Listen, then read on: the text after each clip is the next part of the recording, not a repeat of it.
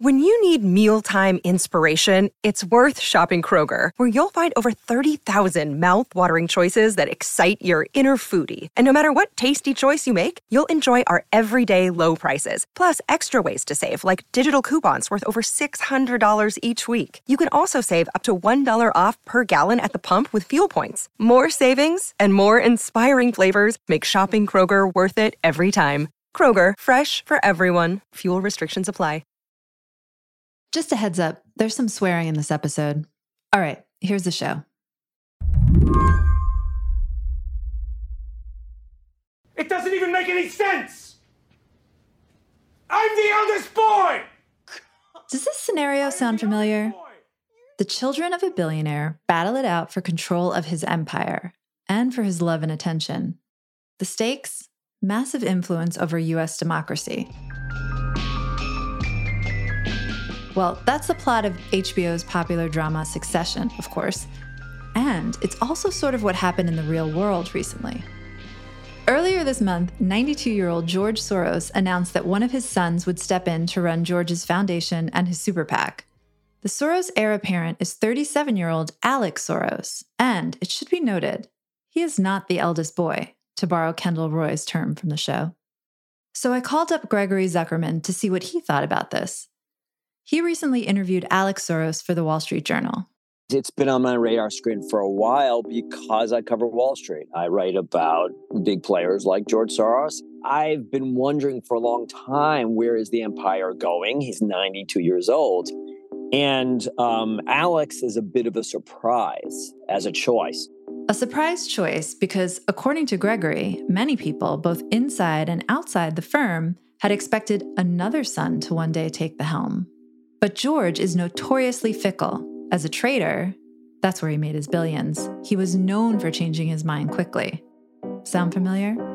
Fuck off. Fuck off. Fuck off. And according to Gregory, while it may not be a perfect comparison, there are a lot of similarities between this story and the Roys. Yeah, this is a real-life succession story with a lot of drama and surprise, much like the television show. And yet, again, it's real life. So for years, the assumption was among people working in the Soros Foundation, among others, that Jonathan, his son from his first marriage, would be the one who'd be the heir apparent, the one to succeed George Soros. And when we say succeed George Soros, we're talking about atop this empire, which is his foundation, it's his hedge funds, it's his PAC, all of which are very influential and groundbreaking. And Jonathan, for many good reasons, was expected to be the one, the chosen one. And yet there was a falling out. There was a change of heart on the part of George Soros. And Jonathan took a step back. He said, you know what?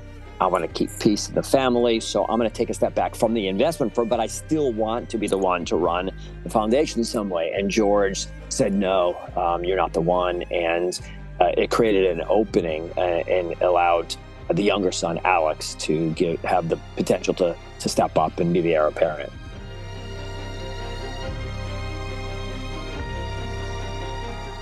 So today on the show, succession in real life, and what the passing of the torch within the Soros empire says about who gets to wield power in the United States, and what that power does. I'm Emily Peck, filling in for Lizzie O'Leary, and this is What Next TBD, a show about tech, power, and how the future will be determined. Stick around.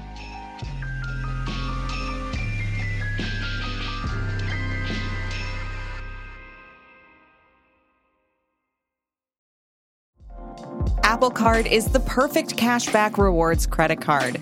You earn up to 3% daily cash on every purchase every day. That's 3% on your favorite products at Apple, 2% on all other Apple Card with Apple Pay purchases, and 1% on anything you buy with your titanium Apple Card or virtual card number. Visit apple.co/card calculator to see how much you can earn. Apple Card issued by Goldman Sachs Bank, USA, Salt Lake City branch. Subject to credit approval. Terms apply. At Evernorth Health Services, we believe costs shouldn't get in the way of life-changing care, and we're doing everything in our power to make it possible. Behavioral health solutions that also keep your projections at their best? It's possible. Pharmacy benefits that benefit your bottom line? It's possible. Complex specialty care that cares about your ROI. It's possible because we're already doing it, all while saving businesses billions. That's Wonder made possible. Learn more at evernorth.com/wonder. To understand this shift, it's helpful to understand who Alex Soros is. He was born on third base. He was sort of born, in between third and home, frankly. His father is worth tens of billions of dollars.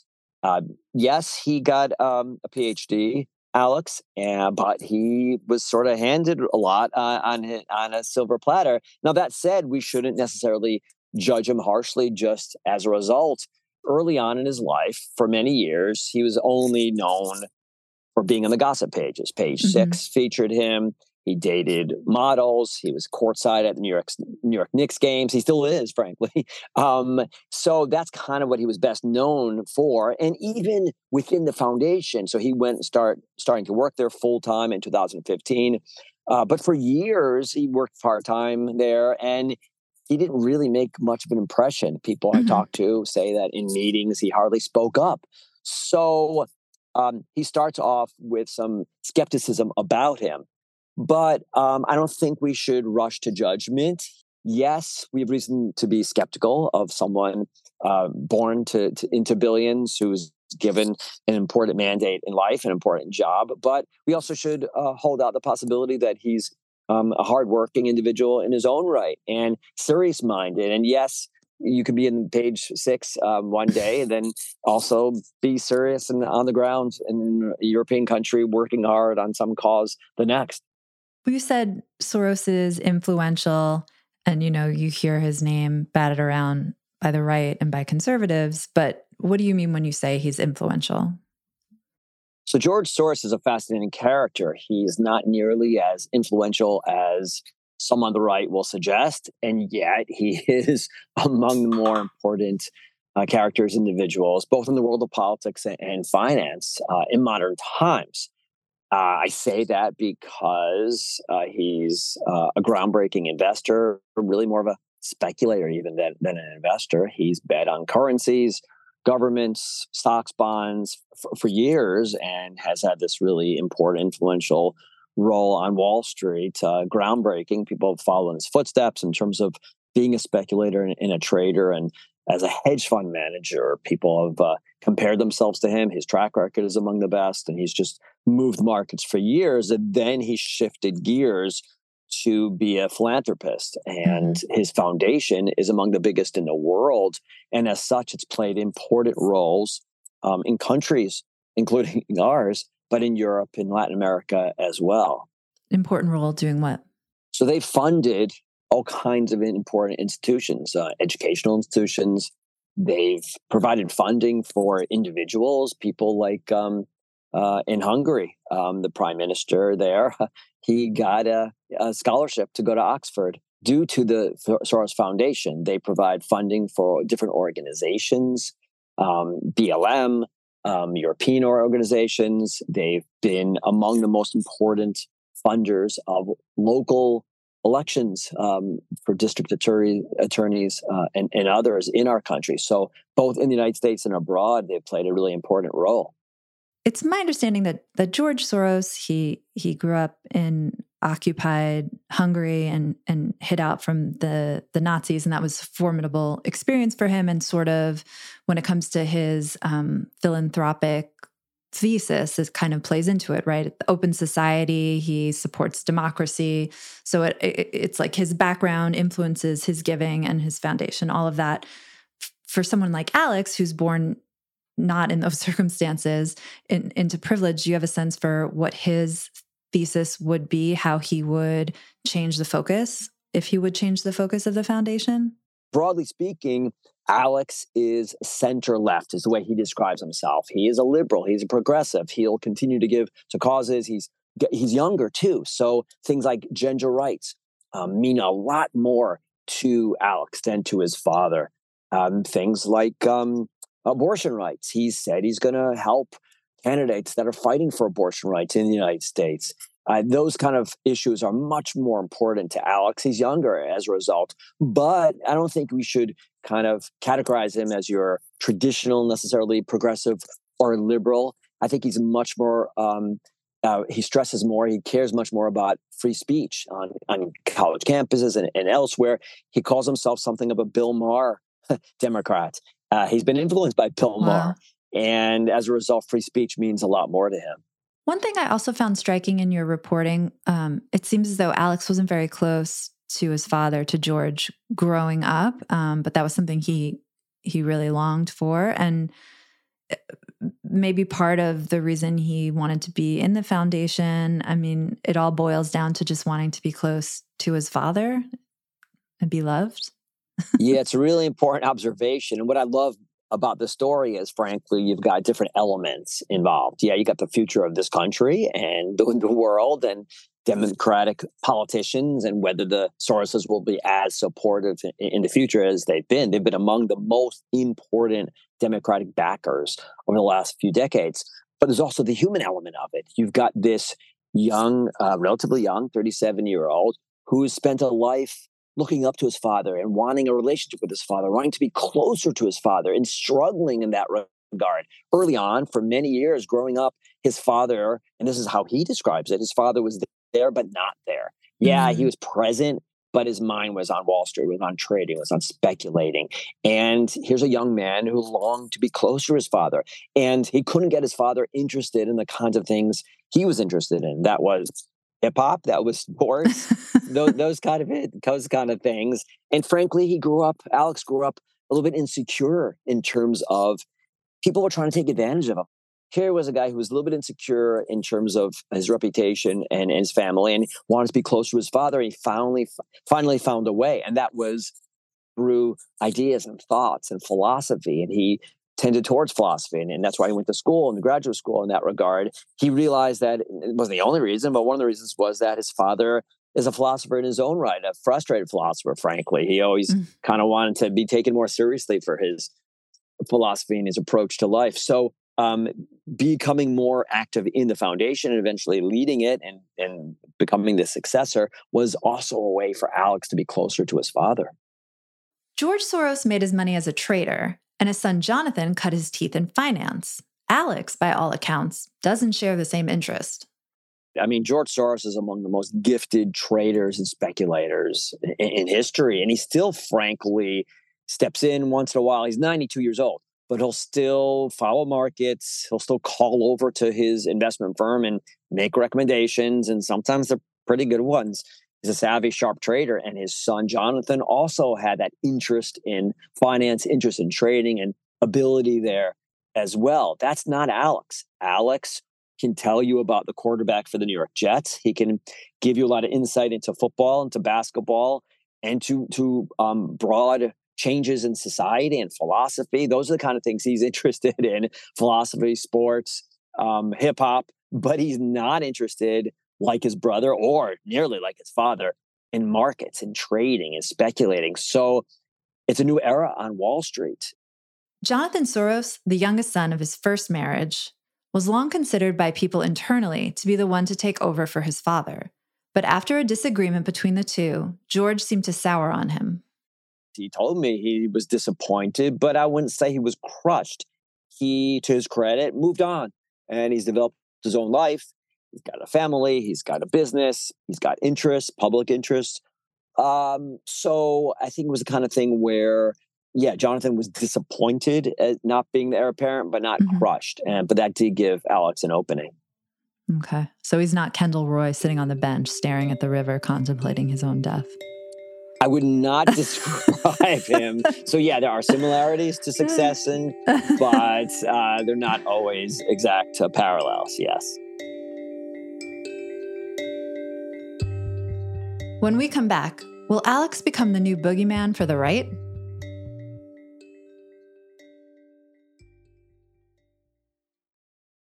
If you're familiar with George Soros, you're aware of the attacks levied against him on the right. Most of it is pure conspiracy theory, that he's the puppet master of the world, pulling the strings of the elites behind closed doors. A lot of it is blatantly, horrifyingly anti-Semitic. Soros lived through the Holocaust in hiding, it's worth emphasizing. But all that noise makes it harder to talk about Soros's actual wealth and power, and that is, of course, why these attacks happen. Elon Musk recently compared Soros to Magneto, a supervillain from the X-Men comic books, who is also a Holocaust survivor. Musk's tweet was hard not to see as grossly anti-Semitic. So George Soros has been attacked. He's been demonized even by the right. The question is why? Partly it's because we need demons today, unfortunately, or it just seems like many on both sides like to demonize as opposed to just disagree and criticize. So it's not enough to say that you disagree with George Soros's efforts and what he finds important, which is the level of incarceration rates in this country is very high. And that's bothered George Soros for years. And as a result, he has, for years, early before others, seized on the importance of electing local officials, local district attorney officials, law enforcement officials, and such. And he's gotten behind his efforts to elect liberal, progressive law officials and district attorneys.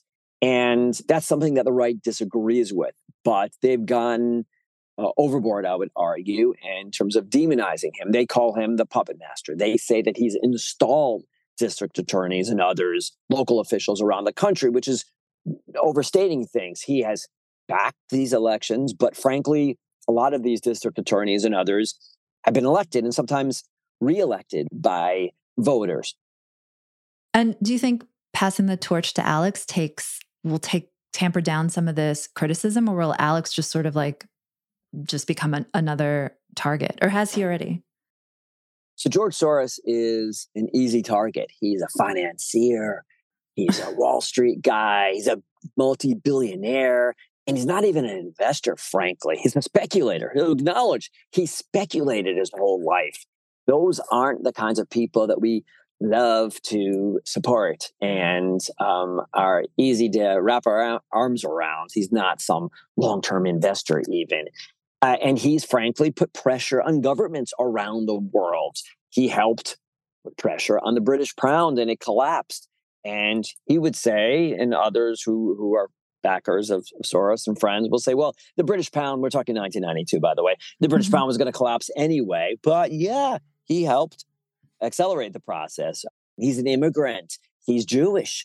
He's an easy target for a lot of people. But, both on the right and some on the left. And his son is not nearly the same kind of target.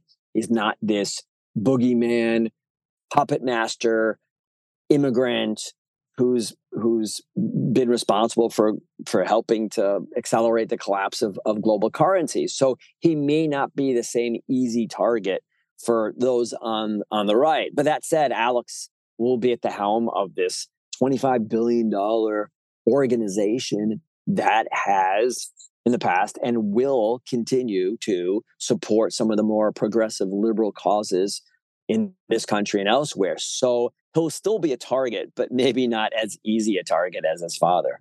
And Alex told you that he plans on being more political than his father. Like he might lean into the politics even more somehow. Yeah, it's an interesting comment on his part because especially people on the right will say, how can you be more political than George Soros? But what people don't understand is George Soros, frankly, has been as focused, if not more so, on Europe, Eastern Europe and elsewhere than on our country. And as much as he gets all the criticism for installing district attorneys, progressive district attorneys around the country, he's been much more focused elsewhere. Whereas his son, Alex, is more political in that he's more involved in our system and in electing different officials, meeting with people, pushing for various causes. Some of it just sort of on the ground work that he's done, revving up the vote, getting out the vote, appealing to Black voters, appealing to Latino voters. That's more important to Alex than to his father. So in that regard, he actually is more political, more involved in our domestic politics. And yes, that will likely make Alex a bit of a target in our country. Oh, that's interesting. So he'll be more focused on the United States than his father was, even though just if you looked at all the criticism, you'd think George Soros was already really focused on the United States. George gets a lot of criticism for the impact he's had on our country, but his focus hasn't been specific to our country. It's been kind of broader. But Alex, yeah, he's got more of an interest in rolling up his sleeves and working with politicians in this country in terms of voter turnout and trying to shift the pitch, the way Democrats pitch themselves to voters. And he thinks that they're not doing a great job of emphasizing some of the positives of this country. And he also thinks that I don't think one wants to typecast him necessarily as a traditional liberal or progressive. He thinks, for example, that maybe judges should have more leeway in terms of setting bail in the United States. And that's something that I think progressives and liberals will disagree with. So, and in terms of free speech, Alex is a big fan. Is there a comparable figure, a comparable organization or figure to the Soros Foundation on the right? Would it be like the Koch brothers? It's a good question. The Koch brothers have played a really important role in terms of backing Republican candidates for years. You've got the Federalist Society, which is hugely important. And frankly, they've got billions behind them as well. So those on the right are quick to criticize all the money that the Soroses throw around and use to influence our political system. And I'm not comfortable with that. I don't think others are as well. But there are billions on the other side, too. There's the Mercer family, too, that has for years. They're also a hedge fund family from Wall Street, made their money on Wall Street. The Mercer family also for years has used their largesse to help Republican politicians. So there are billions on both sides of the party aisle. One thing I've been thinking about a lot is one of George Soros's sort of like driving causes, big causes, is open societies and democracies. But now he's engineered the succession, putting his son in charge of a $25 billion foundation. How is this? This is dynastic. This is the opposite of democracy and open society, right? I mean, what would they say about that? Yeah, there have always been some contradictions when it comes to George Soros. I mean, he's an unbridled capitalist, a speculator. That's how he made his billions. And yet he spends his largesse on helping underprivileged. Gender equality is important, economic equality. So there always have been some contradictions when it comes to George Soros. And yes, he himself said he didn't want to hand the reins over to his son. That wasn't his intention, and yet he has. So even he will acknowledge the contradictions and how it's not necessarily the ideal state, and yet he's done it. It's hard to say just how much of an impact the succession will have. As long as George Soros is around, his shadow will loom over his son. I do think that we need to wait to see the true influence, because people close to the situation, people who work there, kind of say that until George Soros is truly steps back and frankly maybe no longer with us on this earth, he's 92 years old, until then we're not really going to see where Alex takes this foundation. So you've got the shadow of a 92-year-old father over you and still involved and still pretty sharp and active and influential. So until George truly takes a step back and maybe is no longer with us on this earth, we may not see the true influence and direction that Alex takes this important foundation. I'm still really struck that this 37-year-old man now gets to wield this power that the foundation and the super PAC have. I mean, they have huge influence, as you've already outlined. I mean, what does this say about the way American politics, power influence is wielded? Like, what is the takeaway from all this, do you think? Well, the takeaway is that as much as many of us would prefer individuals, wealthy individuals, those who've made money speculating on markets, to have less influence over us all in terms of our political system, our elected officials, and other kinds of aspects of our life, it's going to continue. So in the words of Alex Soros, well, if the other side is going to keep spending money to influence politics and the world, we need to also, we meaning the Soros family, but Democrats. So the money behind the Democratic Party is more important than ever. Sadly, it seems there's no end in sight to the importance of billionaires in both parties. And as much as both parties talk about getting away from that kind of system, that reliance on these billionaires and in their influence continues apace. And Alex's ascension and his succession at this empire suggests that there's no end in sight.